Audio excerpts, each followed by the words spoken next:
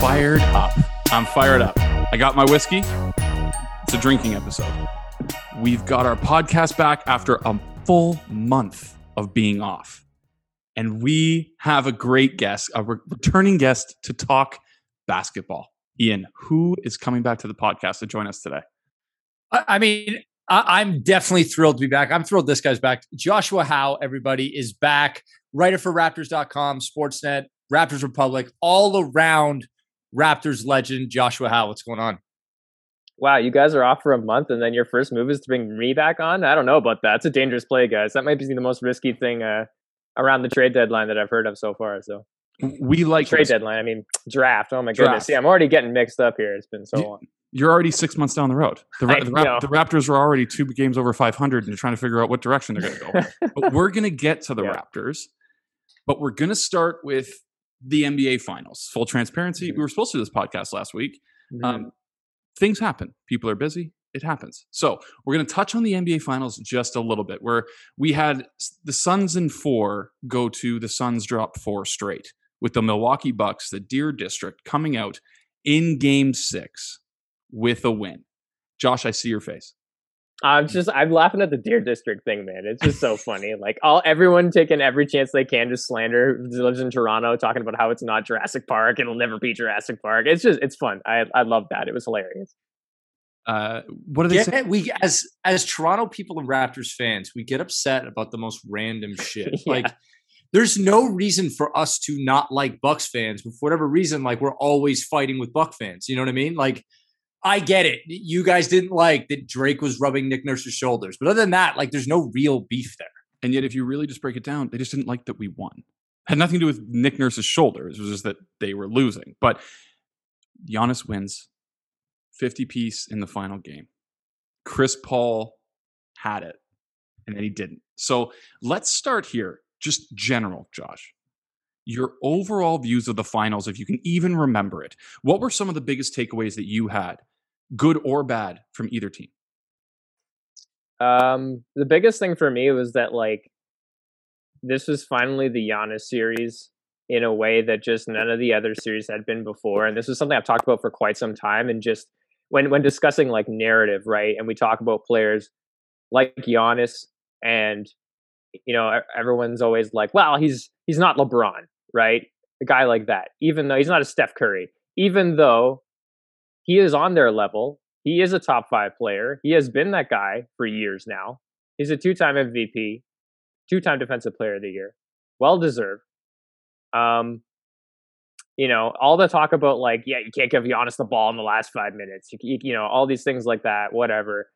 And I always was curious about partially the discussion of his narrative being based around the series that he had in the playoffs. You do what you do in the regular season, and eventually people forget about it if you don't back it up in the playoffs. And all the series the Bucks would win, they tended to win handily. And then when they lost, they would lose in pretty dramatic fashion. And of course, everyone was waiting for Giannis to be that guy to show up and say, okay, it's my time now. This is my series. I'm taking over. LeBron Game 6 against the Celtics type of moment, right? Right, exactly, right? A moment you could point to and say, that was it. That was the moment. I remember him. I'll never forget it. And he just, he took that moment. He went with it.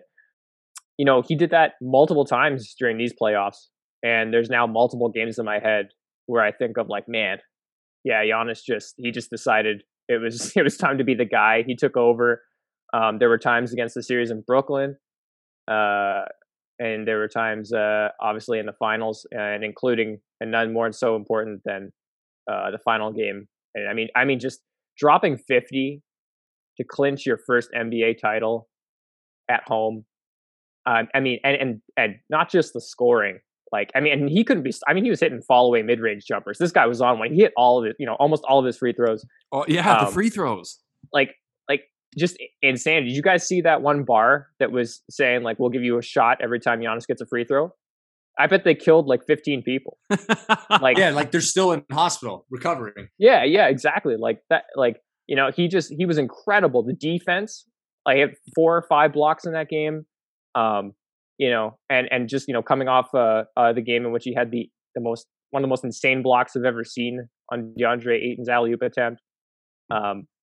Just a dominant series, playoffs game from him. And I mean, honestly, that game, that game 6, it's right up there with the most dominant individual performances I've ever seen. Like for me, up to this point, I've always said like the best game I've ever seen individually was 20. Boy, I'm gonna get mixed up in the 2 years. I think it was LeBron game 1 versus the Warriors. Yeah, was that 2018 or 2017? I'm blanking. 2018. 2018, right? Yeah, game 1, and everyone forgets because the JR game. Yeah, but LeBron has like 51. 8 and 8 or whatever it was, and just against the completely healthy KD Warriors, and just Cleveland should not have been in that game. It's like Kyle Korver, J.R. Smith, those guys as LeBron's supporting cast, and he has them right there. And that was that was at the time that was the most impressive individual performance I'd ever seen. This Giannis game, it rivals that for sure, and they won the game too. So, I think the most interesting thing about I want to talk about the Giannis narrative because that is important. Yeah, but the dominance. When a big dominates a game, it feels so much different than when a wing or a small guy dominates a game. When a big guy dominates a game, it pops out to you because it's so brutal and it's a physically dominating performance. You feel it. You feel it. Giannis it feels harder, right? He imposes his will, and it's like, I broke you. When Steph goes, or Clay, for example, game 6 versus the Thunder 2016, and he goes for X amount, 48 or whatever he got, and he's hitting threes all over the place. That was dominant, but it's different. You know what I mean? So like, I haven't seen a performance like this since we saw peak Shaq. You know what I mean? Like, that is the level. And, we sort of laugh off Shaq, but that's one of the 10 greatest players ever. So, this is a guy who's doing that stuff. And about the Giannis narrative, we do this and we shouldn't. Every great player has a flaw. Now we've sort of gotten to the point where, maybe, Michael Jordan did have a flaw, but we all know that's not true. Every player has a flaw and we pick at that flaw and pick at that flaw. But Giannis has felt fatal, right? Tim Duncan's was for the longest time. Well, he can't really shoot free throws all the time, And, every player since then, well, Steph Curry, how can someone that small dominate a game on this stage, right? Every great player, right, or whatever, right? Every great player has that, whatever that is. And there's a certain amount of players where whatever that flaw is not, it's impossible to overcome. Allen Iverson was like that. You cannot win a championship with a guy that small, that limited on defense and everything that comes with Allen Iverson. All-time great, obviously. His flaw felt fatal. And for someone to do this and have this performance and break our brains like Giannis did, it was so, I don't know, it felt like empowering in a way that like this player that this flaw was so fatal was able to flip the script like that. And now Giannis retires tomorrow. Not only does he waltz into the Hall of Fame, we got to start talking to him as like a top 20 guy. The turnaround's incredible. And like, kudos to him, because if people are counting in the background when he's shooting free throws or whatever, he just stayed with it. And God damn, I wish he was a Raptor. We were right there. That was one of those moments too, where it really just was like, he's like 26. He's in his prime. He's so hungry, right? Everyone always talks about Giannis's work ethic, how insanely intense it is. Sure. They had to like pull him out of the gym kind of thing to get him to go home and rest. And you could just see in that game that like he was the guy that like, and we might talk about Chris Paul for a quick second because we will. That really sucks there. And I had some interactions with people about the injuries and stuff, and they're like, everybody has injuries. And it's like, Chris Paul's injuries at 36, they're pretty significant. Like, they were affecting his game to the point where it was obvious, right? Giannis, the hyperextended knee thing is insane still. That was, it's unfathomable. He's an alien. It's an alien. I only had one point about Giannis, and go ahead, Josh. Continue. Yeah, it's like the prime LeBron thing, right? Like he goes down, you're like, wow, that looked pretty bad, and then he gets up, and a minute later, he's fine. It took him a couple games, but like, I mean, he hyperextended his knee, and like, but this was the game where just like you could just feel it, right? You saw it, and at home, and at the beginning of the game, of course, it's a little, everybody's got the emotions. It wasn't pretty to start, and then you're waiting to see which of the guys are going to take over here first. It's game 6. The teams have largely kind of figured each other out by this point. And all of a sudden Giannis starts like getting to that gear of like, okay, like, it's one game to win here. And like, I'm not going to wait and see if other guys are going to come with me. I'm just going. And if they get there, which they did, right? Chris Middleton hit some big shots there down the stretch. He was clutch all playoffs. Yeah. And that was kind of it. He took it and he ran with it, and like that was the moment that made me smile watching, saying like, here's the legacy moment, the first of many, I'm sure, legacy moments that will be all of this that we've seen is real. It's all real, right? It just feels all the thoughts that we've had about Giannis when he won his MVPs are all validated, right? That's a nice feeling. And yet I'm also, as a guy who came into this, we did, Josh, before we did our playoff preview, we did bandwagon teams, right? We had a guest on and we did, who are we cheering for now that the Raptors are out? Mm-hmm. And mine was the Bucks. Obviously, I am not as engaged into Raptors Twitter as my younger brother is. So I have no ill will towards Bucks fans in any capacity. I took the Bucks as relatable to the Toronto Maple Leafs, which is in the regular season, and yes, everything has to come back to the Leafs with me. It's one of my fatal flaws. In the regular season, they can look dominant. Things work for them, right? It was kind of Raptors-esque, where like Pascal Siakam-esque. In transition, this is a transition team, but then as soon as you get to the playoffs, it's a half-court offense.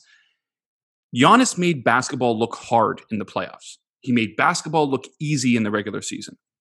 I always feel that way with the Leafs. They can be the most impressive, talented team in the league during the regular season, and then they get to the playoffs, and it's like, oh, you play a different game? We can't do that. So I sympathized with that, and I like the guy. I wanted him to succeed. And so I was cheering for him for the legacy, because I didn't want this LeBron-esque cloud hanging over his head, short of, Giannis wasn't followed around since he was 13 like LeBron was, but he was starting to build that. I think Ian's fatally flawed point was great. But Giannis made basketball look hard in the playoffs because he doesn't have a mid-range game. It has to be transition. He doesn't always go, I'm the tallest, biggest man on the court. And yet in that finals, especially in that final game, he made DeAndre Ayton his son. He made every player on that Suns team his son. No pun intended. Yep. So again, I should have been cheering for the Phoenix Suns. They're the upstart team. They're fun. Chris Paul, Devin Booker, fun all around. But I found myself cheering for the Bucks, and it was all because of Giannis. He deserves every piece of it. We're going to get to the supporting cast in just a minute, but I do want to pivot to the Suns. One thing really quick.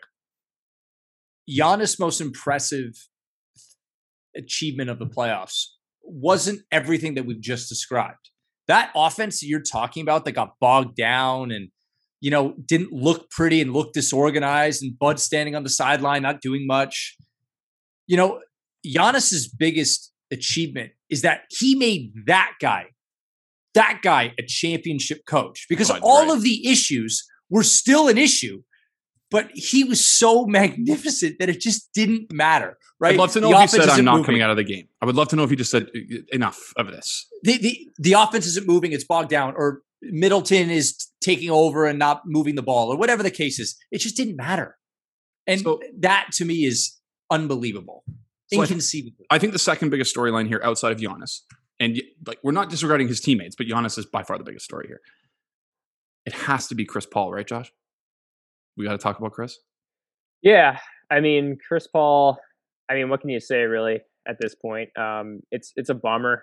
I think a lot of people would have liked to have seen CP3 win a title here, if only to like get the people to, the people who only measure things in rings culture to get them to be kind of quiet about Chris Paul's legacy, because Chris Paul is one of the greatest point guards of all time. Mm-hmm. We don't need, like, it's not something we need to really dive too deeply into, but he is. He's on so many lists of, any statistical measure, especially advanced analytics. They love him.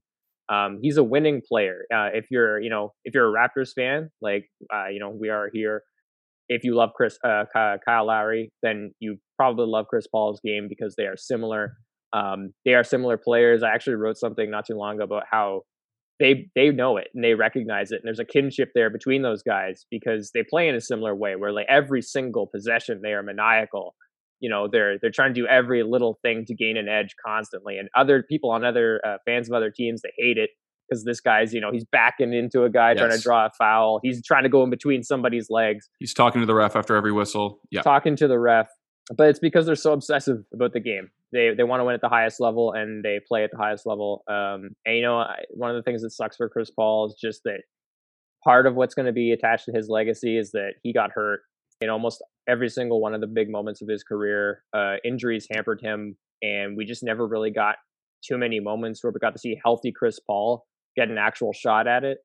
You just think about all the major career moments of his, and a lot of them just end up resulting in, like, man, if he hadn't gotten hurt here, imagine where we'd be now. I mean, people still talk about the hamstring against the Warriors when he was on the Rockets. Even before that, the Spurs, when he won in Game 7 on, what was it, ankle? And yeah. He was playing on one leg. Yeah, he hit the buzzer beater. Yep. Yeah, I mean, he's an incredible player. He's one of the greatest players of all time, and it's tough. I mean, he's 36. Those injuries were, he's playing with, he had partially torn ligaments in his hand, which clearly, I can't imagine how difficult it is to dribble, let alone when I really noticed it the first time when he was, he penetrated and he was kicking a pass out to the corner. And that's a pass he makes right on the money 1 million times a game. And it was just off. It was just a little too far. And Miles Bridges had to, like, take a step out and reach for it and get it. And by the time the defender had recovered, and I was like, he's not right. There's just no way. Chris Paul makes that pass every single time. And so that's rough. That's kind of the thing you think about, that, this may have been his last chance. We don't know. And his future is still at the moment up in the air. I imagine, on a team that just got to the NBA Finals, there's a good shot that he'll be with the Phoenix Suns next season. You think? But who knows? Ian, you think, right? I think you should take the last word here, because the last time that we had a podcast was, 2 podcasts ago, probably a year and a half from now, or before now, I guess is the right way to put it. You ripped Chris Paul.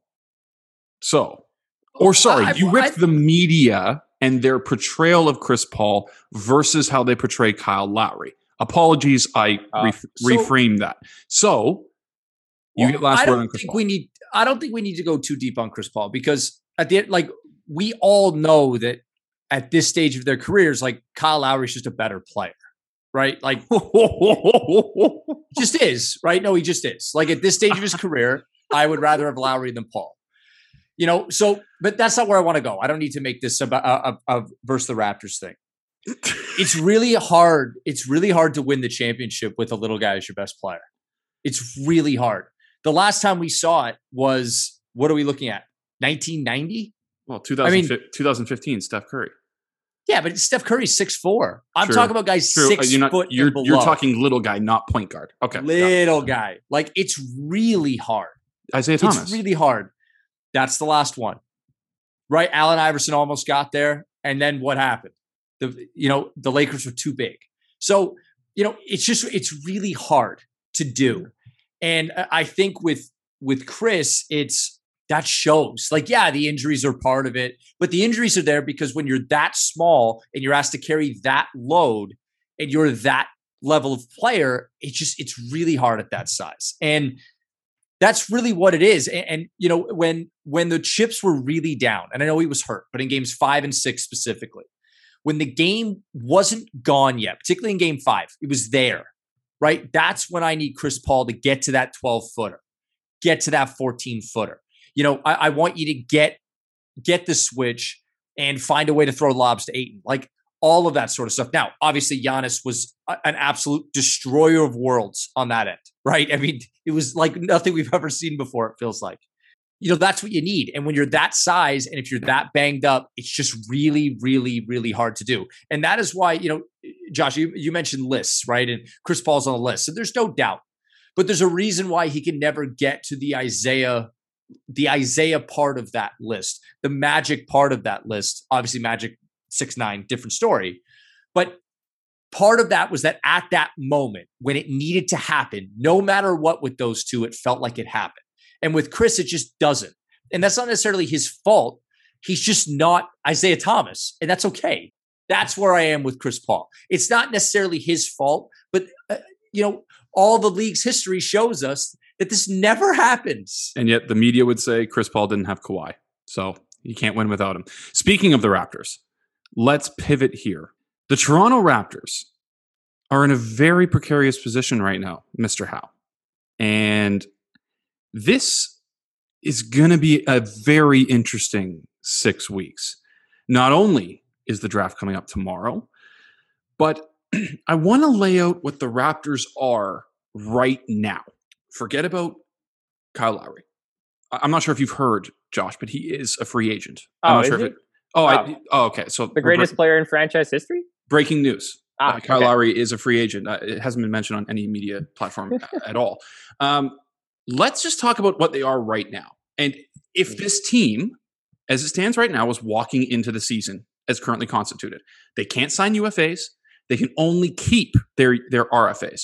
So right now, as it stands, the Raptors are going in with $105 million against the cap. That's without Gary Trent Jr.'s raise that you have to assume is going to be at least 10 to 15 million up from where it is right now. So call it about 120 million against the cap. They have 7 non-guaranteed contracts, 2 of which total about 18 million, which are going to be very juicy. But here is their lineup right now. Their lineup as we live and breathe is Fred VanVleet and Malachi Flynn at point guard, Rodney Hood and Gary Trent Jr. at shooting guard, OG, Bembry, Watanabe, and Watson at small forward, Boucher, Gillespie, Siakam at power forward, and Aaron Baines at center.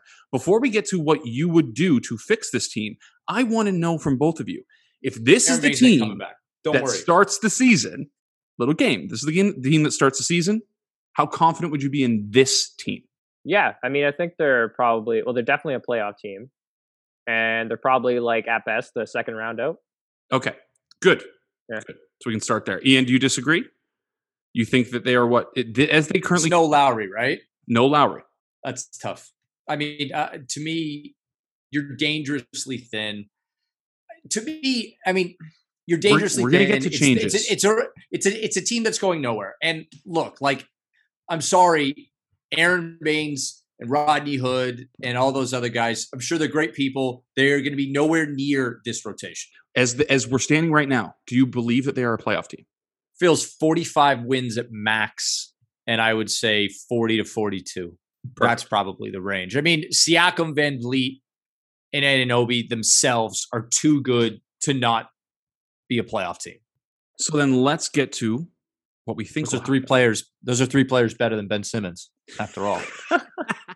Josh, this is a very important offseason, as we discussed before. We've already established that the floor of the Toronto Raptors is going to be in and around that 6 through 9 range, if this is what we're talking about, as it currently stands because of Fred VanVleet, OG Anunoby, and Pascal Siakam. Mm-hmm. What is Josh Howe doing this offseason? You've been given the keys. Masai Ujiri is, president of the United States. Mm-hmm. It's not. I don't think it's possible, but we'll give him that role. You've stepped in. You and Bobby Webster are killing the game. What are your priorities for this team, and how are you getting this team back into the top 4? Wow. Wow. I mean, everything starts with so much power. Everything starts and ends with Kyle Lowry in a way here, because not only just from the fact that there's all the baggage with him, right, in terms of being the greatest Raptor ever, which matters here. It's part of the reason, if you're looking at this from an exterior perspective and you're, say, covering another team or fan of another team, the trade deadline scenarios must have seemed wild to you. I know most Sixers fans thought it was absolutely insane that the Raptors, didn't take a deal there at the deadline for Lowry, that they asked for so much. But a lot of the intangible stuff with Kyle, it matters more to the Toronto Raptors than it matters to any other franchise, because he is the greatest player in franchise history, and that matters a lot because this franchise has one of those guys. One of the best players in franchise history was here for one season, won a Finals MVP, and left. Right? That's never happened before to any other franchise. The Raptors are very unique in a lot of different ways. The other greatest player in franchise history never won a title, had a bad outing with the Raptors in the end and left. So that kind of stuff matters a lot. Like, the Raptors will work with Kyle to do whatever I think he wants in the end. So you got to start there because you have all that. And then, more from sort of like analytical, cold, hard analytics stuff perspective, when it comes to the cap, if you're keeping Kyle, you're going to be operating as an over the cap team. If Kyle leaves, you're operating as an under the cap team. And those are two different scenarios. If you're operating as an under the cap team, well, you're going to have some money to throw around. And it depends, you can make more or less depending on what your plans are. Like, are you looking at going after a big man target that may be a little more expensive? Are you going to throw some money at Jared Allen? That's something to look at. Are you going to go after Rashawn Holmes? Players like that, I think, are guys you'd be looking at in those scenarios. If you're over the cap, Kyle Lowry comes back, maybe, depending on that deal, you're largely just looking to run it back. You give Gary Trent Jr. the raise that he wants, so long as it's not insane. And, that's the kind of the group that you go back with, and you continue to hope for some more development there. You bring in a number 4 pick, whoever that ends up being. And, you hope that helps raise the ceiling a little bit. And, that's kind of how you go into the season. So it's not like there would be like a tremendous amount of things you can do. There are 2 pretty clear directions. It just all hinges on an insanely enormous decision. Ian, speaking of Gary Trent Jr., why is everyone throwing out the $18 to $20 million price range instead of the Norman Powell $12 million price? Was it Norman Powell or Fred VanVleet had the $12 million price tag? Why is it now 18 to 20? He's a $15 million player at absolute maximum. I completely agree. And again, if we're going into negotiations and he's like, yeah, it's 20, well, then all the best, man. I mean, you're going to take this qualifying offer. You're going to accept an offer sheet somewhere else. Ciao. And you know what? That's okay because Norm was leaving anyway. So you gave it a shot. About the rest of it, we're in a really, really advantageous position. I know for a lot of Raptor fans, there's like this angst and this anxiety, and I get it, right? I mean, Kyle means that much.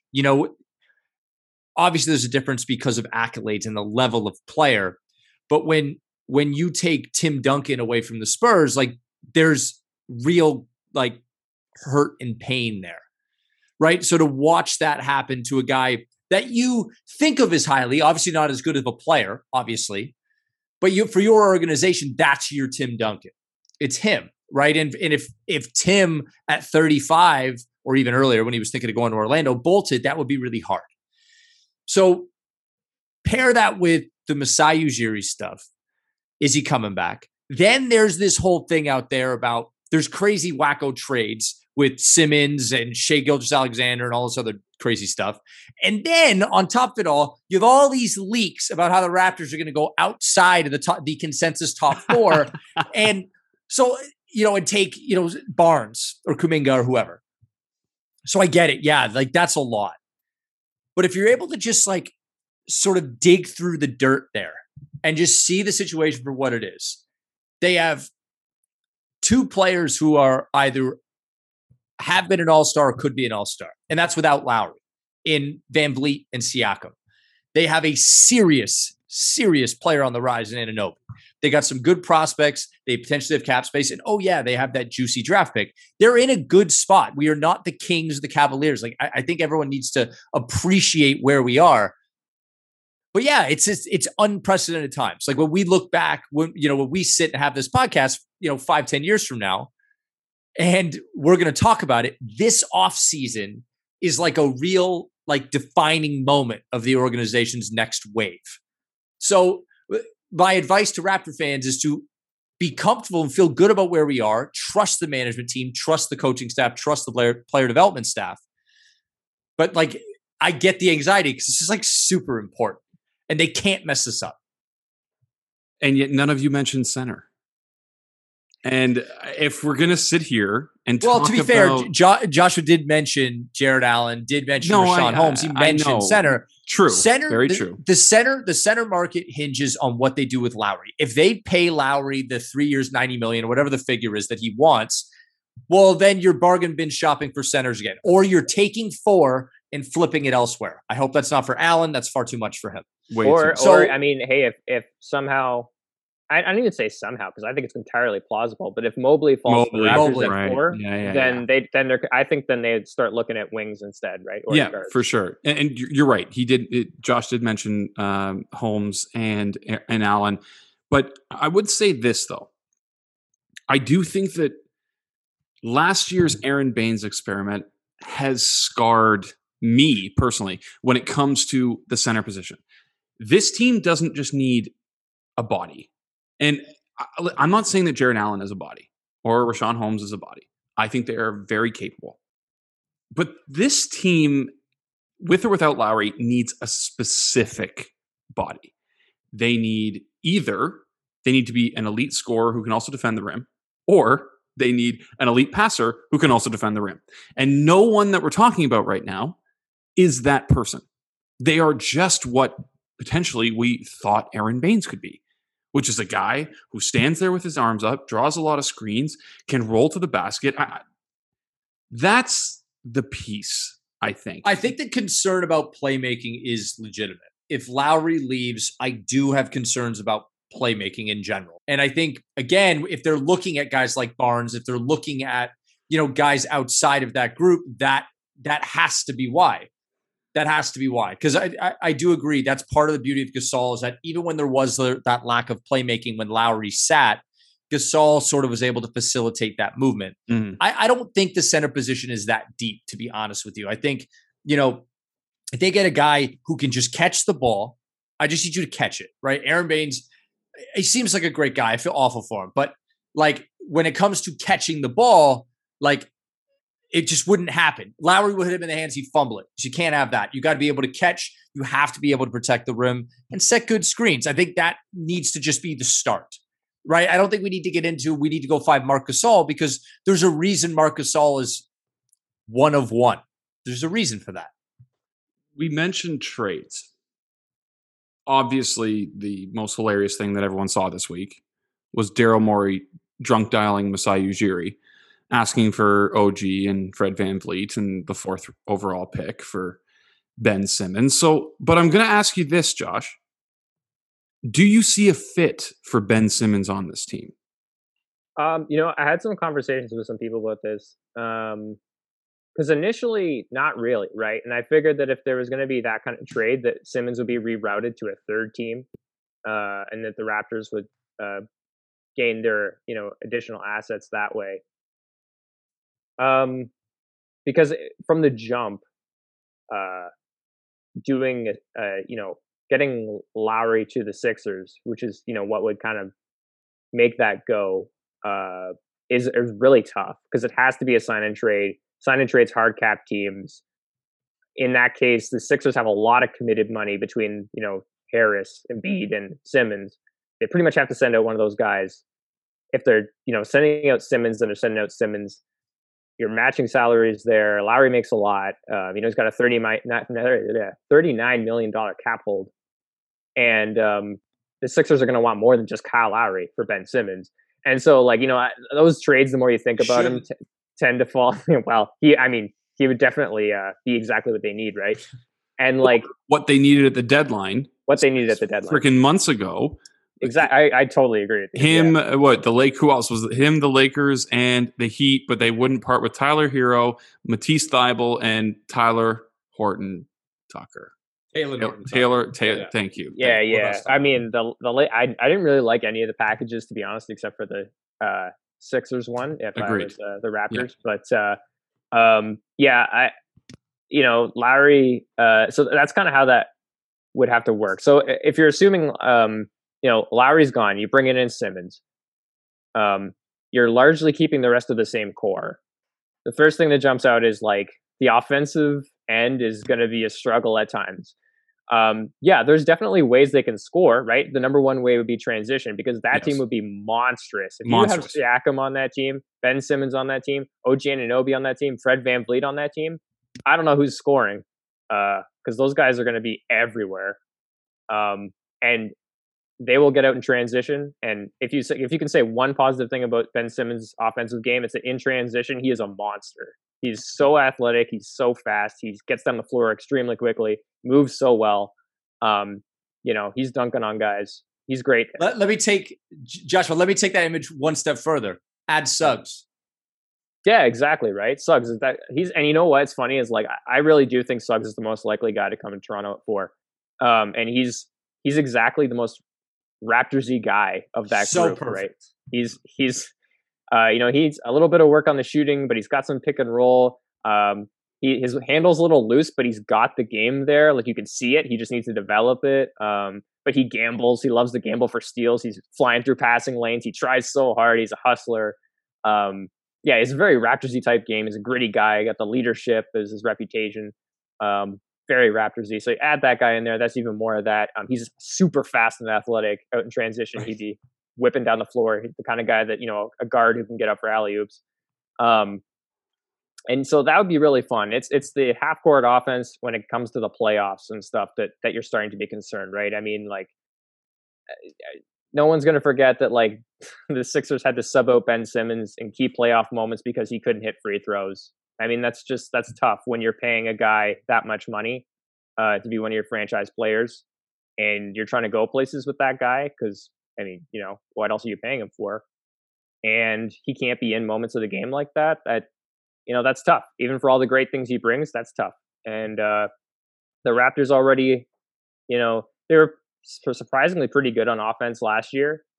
But to fit there with Simmons and taking away Lowry, it definitely bogs things down to a significant degree. So I think there would be concerns there, obviously. There's some things you could do creatively, obviously, that the Sixers have done in the past to get Simmons going in the half court and stuff like that. But there's ups and downs to it for sure. I desperately want to see Ben Simmons with his own team. Mm-hmm. This isn't that team. But another trade target. Hold on. One thing on Simmons, really quick. Sure. You have to empower Simmons. You have to, build around that guy. Yeah, not necessarily hand him the keys, but empower him. If you want to go out and make mistakes, go make mistakes. And, I think the beauty of someone like Simmons is that if I can channel his Draymond Green potential with that LeBron-esque freight train transition game, he does solve your playmaking problem because he can really pass. Now, if I'm playing him as my point center and he embraces that sort of role and becomes a willing screener and becomes a willing diver, or on dump offs is making that extra pass, figures out a post game, right? And it makes sense. It makes some sense. Now I'm talking Lowry, Malachi Flynn, and a pick down the road. We are not talking, Fred VanVleet, Anunoby, Siakam, number 4.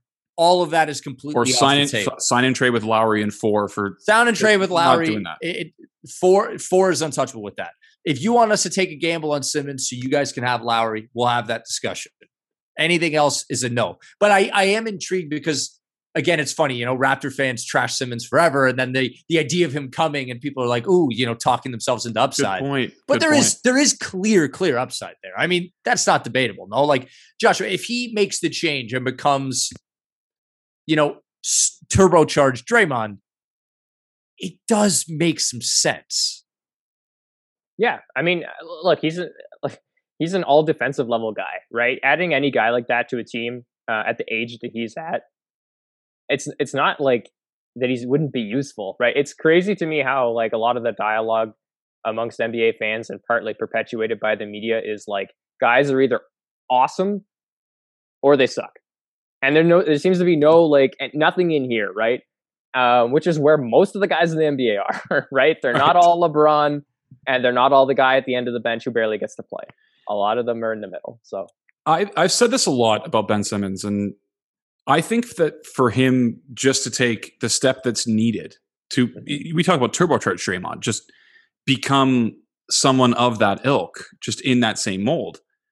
The one thing that Draymond is willing to do is at least try and shoot, right? So he's not good at it, but if he's open, he'll shoot. It goes in 22% of the time, but at least he shoots. And I think that's what Ben Simmons needs. It may not go in, but shoot, because then at least you're drawing a defender a step closer than the elbow when you're standing outside of the 3-point line. And that's the big thing here is, in my opinion, for Ben, just shoot. The one thing, it may not go in, but it does a lot of good for your team. By the way, I absolutely agree with you. The Draymond stuff, though, like we wanted Aaron Gordon. Zach Lowe, one of Zach Lowe. I adore Zach Lowe. It's unbelievable. One of Zach Lowe's biggest thing is that he always wanted Aaron Gordon to more embrace his Draymond. Draymond is a mentality. That's not a human person. Like being a Draymond takes a special mentality, right? Kevin Garnett had it. Draymond Green had it. There's a very select group of people that will adapt their game because that's what makes the team win. And that will change their game and funnel that attitude into, all world little stuff, all world defense, all world screen setting, all world second passes, right? There's only a certain level, rescreening. It takes a certain level of person. That Draymond mentality you don't see it very often in the NBA. So like, even when I'm saying, I would advocate for a Simmons trade if it was just a Lowry thing and he wanted to go there. But even as I'm saying it, it's like, it seems silly because we keep saying, oh, he can be Draymond. But there's a reason there's only one of those guys, is because that mentality is so rare. It's an incredible point, and it completely nullifies my entire my entire argument, because you know why Ben Simmons won't just shoot? Is because Ben Simmons doesn't think he's going to make it. Draymond Green thinks he's making every single fucking shot that he takes. That's the difference. He's afraid of the disappointment when he misses. Right. And Draymond doesn't care. Draymond's like, every Warriors fan's in the stadium going, no. I'm a 3-time champion. And he's why do I care? Oh, yeah. Like, he is Macho Man Randy Savaging that 3-point shot every single time that he does it. But we could talk about this forever. We're not going to get to Shai Gilgeous-Alexander. We're not going to get to more of the Raptors from roster construction. What? 2 minutes on SGA. Josh, what is the SGA trade that you would make and feel comfortable with? Oh, man.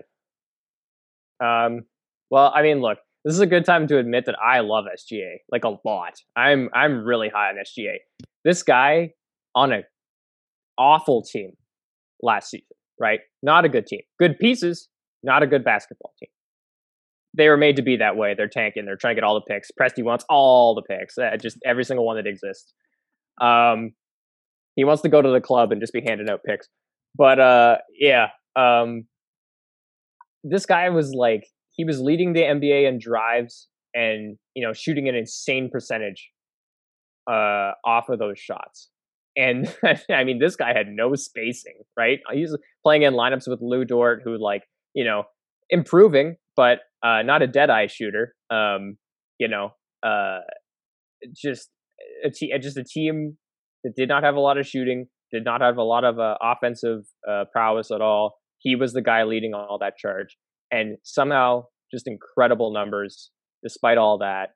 Got hurt partway through the season and obviously needed to rehab there a bit, and the team ended up just shutting him down because they're tanking.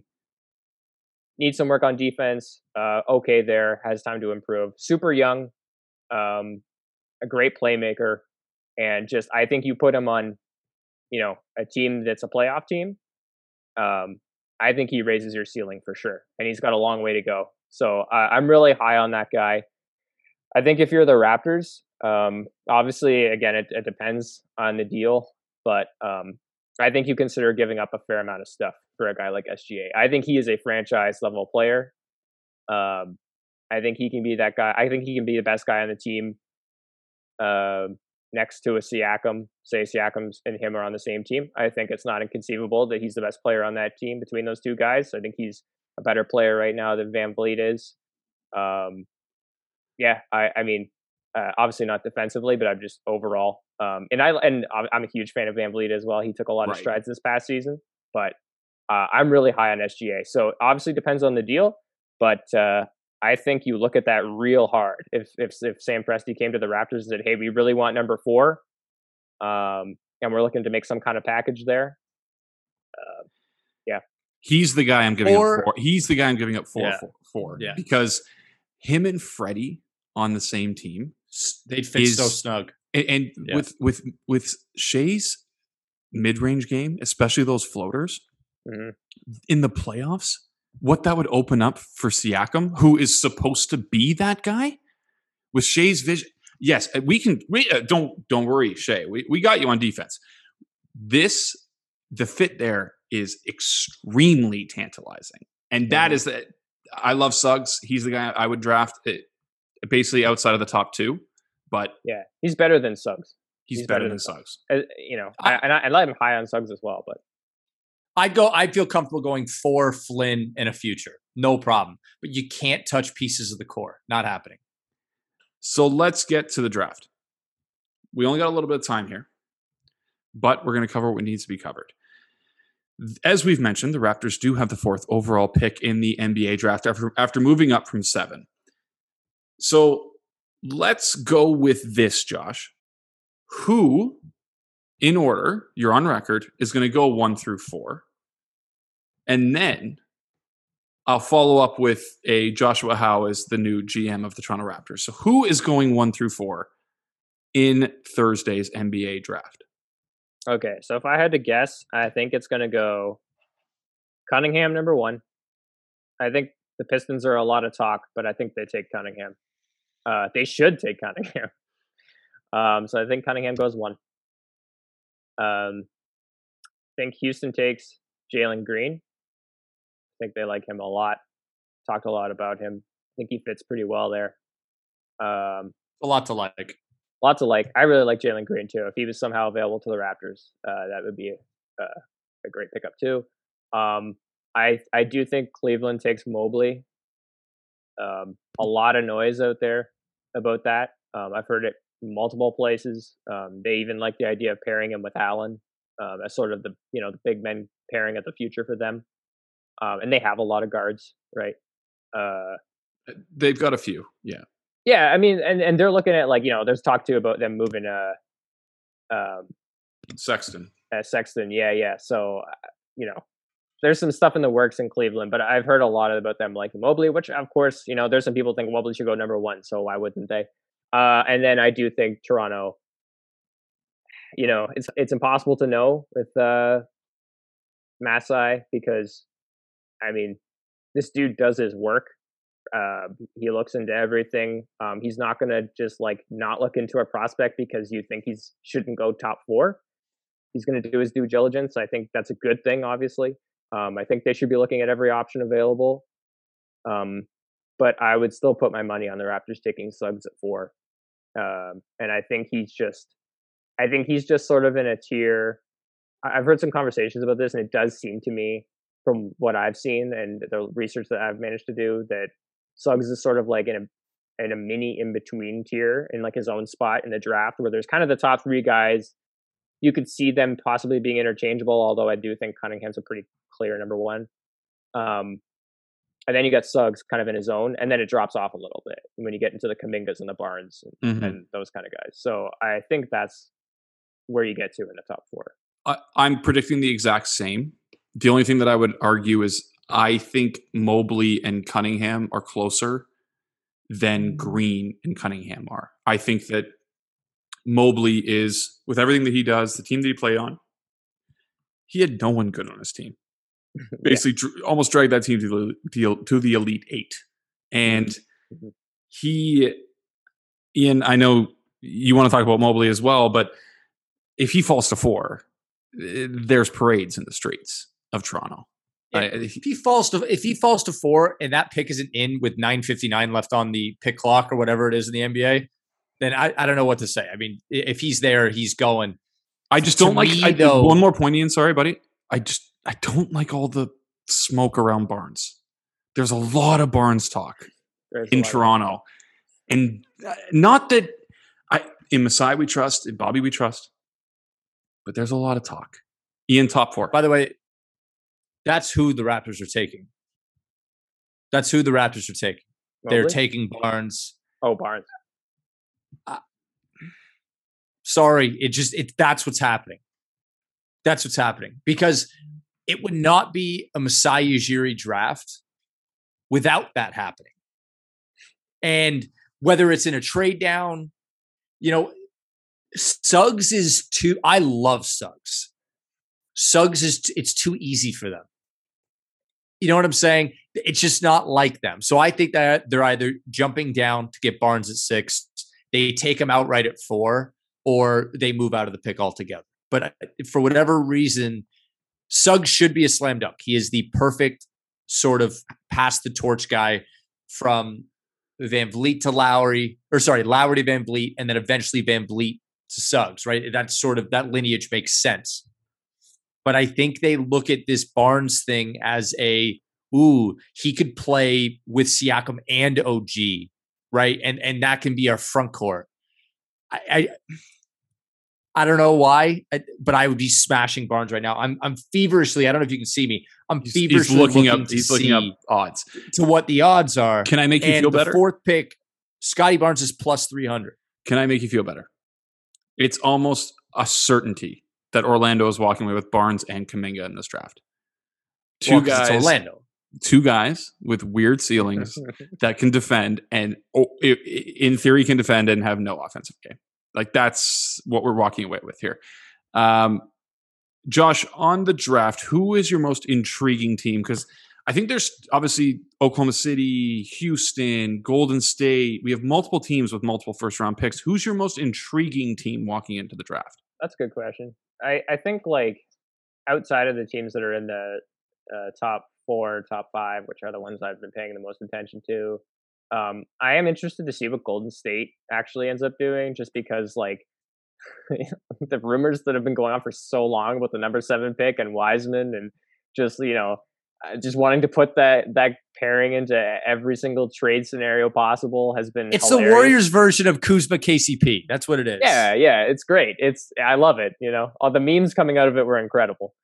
But I'm curious legitimately to see it, because you'd think there'd be more noise about a trade there, and there really hasn't been almost anything. But you'd think there would be more, because this is a team that next year they legitimately seem to believe that they are going to try to bounce back into contending, or at least onto like a deep playoff run. That they're going to have Steph, ready to go. He was immaculate this season. That Klay Thompson will be back. That Draymond will be healthy and ready to go. And possibly hang on to Wiggins. I imagine if they're going to make a trade, though, Wiggins would be part of the package just because of his salary. But they really do like Wiggins, which is everything I can tell about it is legitimate. Like they really believe that he could be a part of the team, so they're not just going to give him away for whatever. But I am curious to see how they kind of tackle that, knowing that like that window is small, man. They've got, those guys have had injuries too. They're not just in their 30s, but they've had injuries. The Sixers about a window. Yeah, exactly right. And nothing is. We talk about. There's always the dynasty talk, right, in the NBA and stuff about like, oh well, this team, they've got put together. The Nets got put together, and they're going to win the title. It's that easy because they've got the 3 best players in the East or whatever. Blah blah blah blah blah. That didn't happen, because to win a title in the NBA is so incredibly hard. If you win one title, and Toronto fans can attest to this, like you win one and everything changed. You remember it forever. If you never win another one, well, guess what? You still had that one. You had your one time. It is so hard to get there. So many franchises in the NBA have never even won a title. It's a very precarious perch you're sitting on. But if that's the direction they're going to go, I'm not sure how they can really look to like hang on to that pick. And picks inherently have more value before a player is drafted. Yep. So I'm just looking at that team going into the draft thinking like there's got to be something, right? And we haven't heard anything, but it's like there's got to be something that they're trying to look to do. But who knows? So I wouldn't be surprised though if they come out of the woodwork and it's Golden State making a trade to somewhere for somebody. To me, the most intriguing team is Cleveland because, I like Orlando too, but Orlando's sort of in a position like unless they're going to get real aggressive to try and jump up with the Cleveland, they're going to be competing against Oklahoma City, and that's just not going to work out because Oklahoma City can just overwhelm anybody with picks. But to me, it's Cleveland, right? Like the only player on Cleveland I could see them not trading is Darius Garland. Like that guy to me feels like he's kind of untouchable. Isaac Okoro, like we just don't know yet. But that's a team who could, if I was Cleveland. Wait, a player on Cleveland is untouchable? I'd say Garland. I don't know that he's untouchable. Like if someone called me for him, I'd obviously trade him. I just mean within not untouchable. No, like within the narrative right now, you hear no Garland buzz. You hear buzz true. Like, oh, they could sign and trade Jared Allen. Ooh, they could trade Sexton. Oh, they could trade 3 and go down. Like there's so many avenues for them to go. And look, the first call I'd be making if I was the management team there is I'd be calling Washington. Be like, hey, if it's 3 and Sexton, where are we on Beal? Right? Like now I know he said he's not, asking for a trade, et cetera, but that is a package with that pick because of the player that will be there. I can hunt like a super duper star with those assets. And now, are they going to go there? Because what is Beal, Garland, and Jared Allen? That feels like a 6 seed to me. But, again, it's just one of those things where they can pivot in so many directions. I just think they're super interesting. Yeah, the easy answer is Oklahoma City, just because they have so many kicks at the can. I'm going to say Memphis because I still don't know what the hell they were doing with that trade. I'm not like they took 2 of the worst contracts in basketball back for 4 spots in the draft, and I don't know, man. Like I thought Giannis was really 7 slots. I thought either way, they're intriguing me. Is like, all right, what are you guys doing? So we only got a couple minutes here. They don't miss though. They don't miss like that draft team recently just hasn't missed. So them with a top 10 pick is a whole lot more intriguing than having something post lottery. I would say they've missed on JJJ so far. Am I the first one to ever criticize JJJ? Because you got to play to be impactful. And I know it's not entirely his fault. Obviously, it's not entirely his fault. Injuries happen. It's a thing. But that they're intriguing me. And again, they're intriguing me because they do hit on a lot of picks. Brandon Clark, Dylan Brooks, John Morant, JJJ. Desmond Bane. Xavier Tillman. They nail them all. They got guys. Oklahoma City's obviously very intriguing. Orlando, what long wing or big that can't play offense are they going to draft? That's very intriguing as well. But I love that you pick Cleveland because Cleveland's intriguing because whoever Cleveland doesn't take, Toronto's going to take. I love that. That's, bringing it back to the Raptors. So let's end on 2 quick notes. Joshua, what the fuck is going on with Masai Ujiri? Well, I wish I had the inside information to tell you. Because Bobby says he's working, which is good. Yeah. I mean, look, the good news is there that Masai, for all appearances, seems to be absolutely locked in to his job. It does not seem to be that concerned about anything but the work at the moment. And look, I don't think when you talk about anything in the past year and a half, and especially with the Toronto Raptors organization, that you can talk about anything and not think about the effects that the pandemic has had on everything. I mean, it's just got to be like, I don't blame someone who is in a position that basically is like MLSE should just be saying, obviously, how much do you want? We'll send you the check, right? That's the position he's in. There should be a Ujiri statue outside Scotiabank Arena one day. He is a huge part of what has changed this franchise around. But so after all this time, this exhausting year and a half, if the guy just wants to wait a little longer, lock himself into the work, and just go through the draft and kind of get to free agency, and he kept making it about how he also wanted to lock up his staff to new deals too. Nurse got re-signed, Webster signed a new deal. So he wanted to make sure that sort of groundwork was laid first. That's happening. I don't mind at all that he's taking his time. I'm not too freaked out about it. The factors that people talk about with Ujiri when it comes to other NBA franchises, it's always like, well, now he's had a championship team in Toronto. He's been the architect of that team. Maybe he wants to do, start with a new challenge. And that's always the thing, right?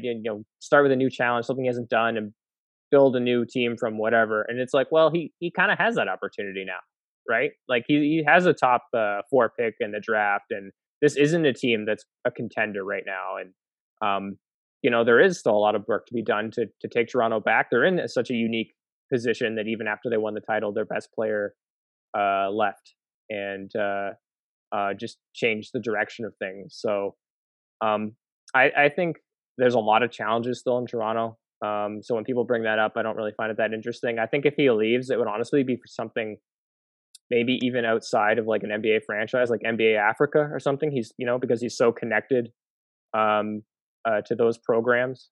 And I could see that kind of thing happening if he wanted a different role in something like that. But I'm not too concerned about it. And I probably won't be until he either says that he's re-signing or that he is going somewhere else.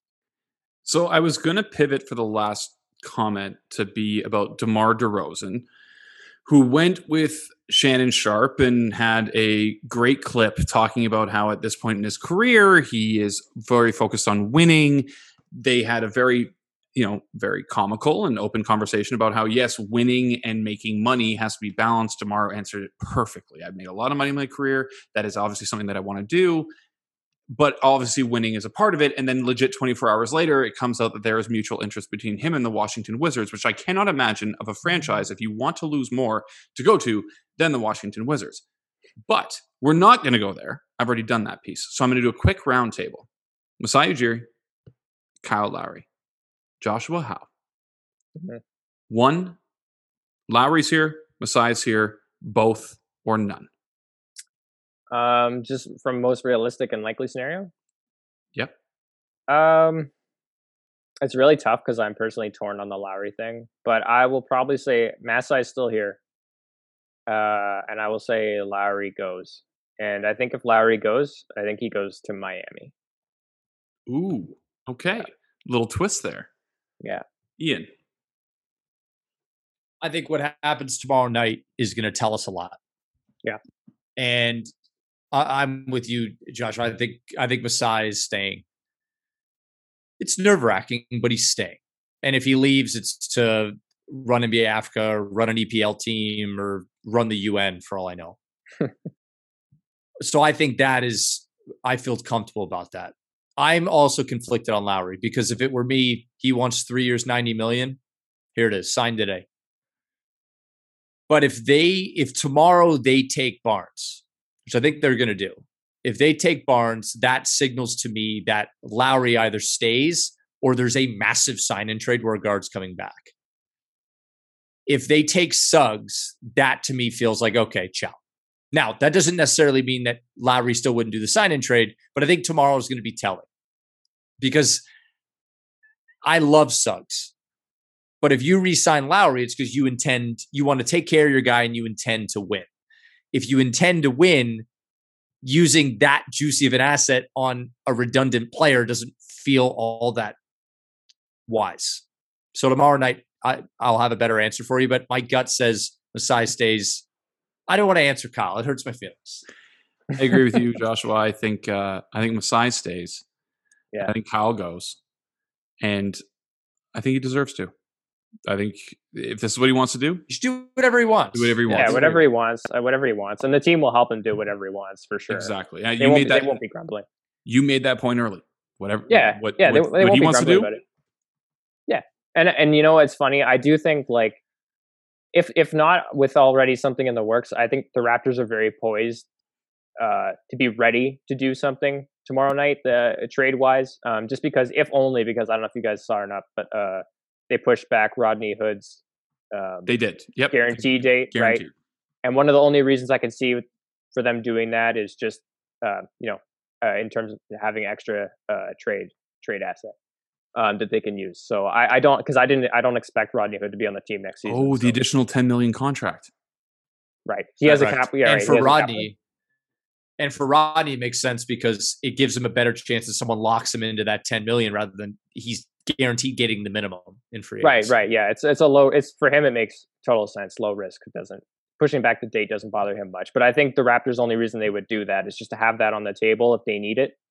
So I think that's something signaling that could be some stuff already in the works. I'm sure there've been a ton of conversations, but at the very least, they're poised and ready to go if something develops.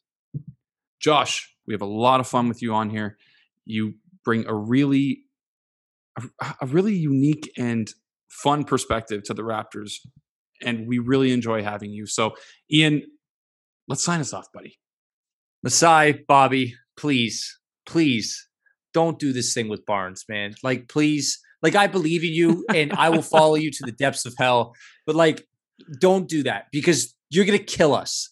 Raptors Twitter is going to every single one of them on Raptors Twitter is going to poo their pants. So like, let's just avoid that. Please. Let's do our best here. Thank you again, Josh, for coming on. It was a blast as always. And Masai, Bobby, please stay peace.